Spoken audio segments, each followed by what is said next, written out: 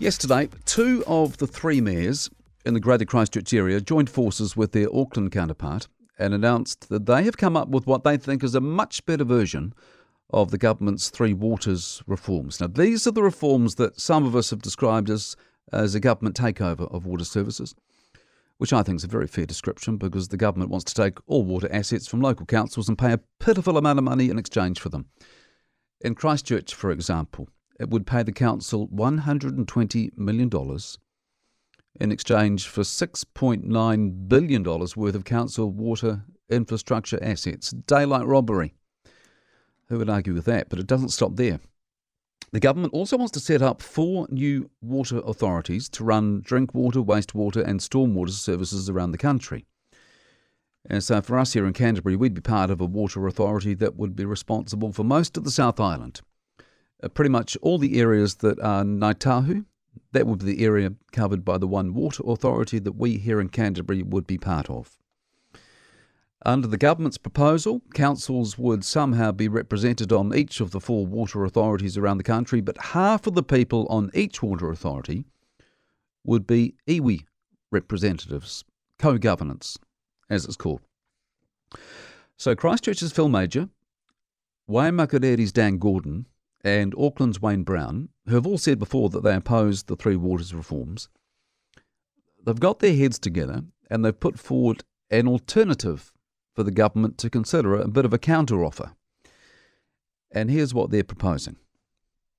Instead of the government taking over all the water infrastructure, all the pipes and things, they want councils to hold on to the ownership of their water assets and not have them taken over by the government.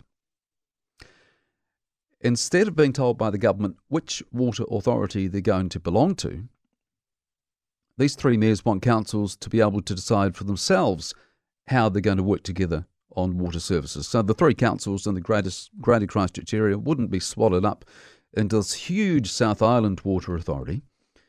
Instead, councils would have a say in how big the water authority they're part of is going to be. And instead of half the people on each water authority being iwi representatives, Phil Major, Dan Gordon and Wayne Brown want councils to be free to decide for themselves how they involve Māori in the decision-making. So no compulsory co-governance. Those 3 things are the gist of what these 3 mayors have put on the table for the government to consider. Now, just on the co-governance thing, Phil Major and Waimakariri's Dan Gordon both said yesterday they're not opposed to co-governance. Wayne Brown, though, was a bit more tight-lipped on that front. And you may have heard Dan Gordon talking to Mike this morning. He was saying that most councils already have great relations with Māori, which I took as him saying, we don't need the government to tell us how to get on with mana whenua. But you know what, I think Dan Gordon, I think he's in la-la land. Because there is no question that Ngāi Tahu will be livid after what happened yesterday. Only 6 or 7 weeks ago, Ngāi Tahu said that Christchurch and Waimakariri councils are failing big time when it comes to engaging with mana whenua. In fact, they didn't just say it, they wrote to the government about it. They were so brassed off, they even threatened to pull out of a committee planning for the future of the Greater Christchurch area. It's called the Greater Christchurch Partnership. And that's why we had the Christchurch City Council suddenly pulling out of the anti-Three Waters group Communities for Local Democracy. It got spooked by it all. So Phil Major is going to have a fight on his hands with Ngāi Tahu after what happened yesterday. He's also going to have a fight on his hands with some of his city councillors, some of his fellow city councillors, who didn't know a thing about this proposal until they got an email giving them a heads up just before it was announced. If I was a Christchurch City Councillor this morning, I would be brassed off big time.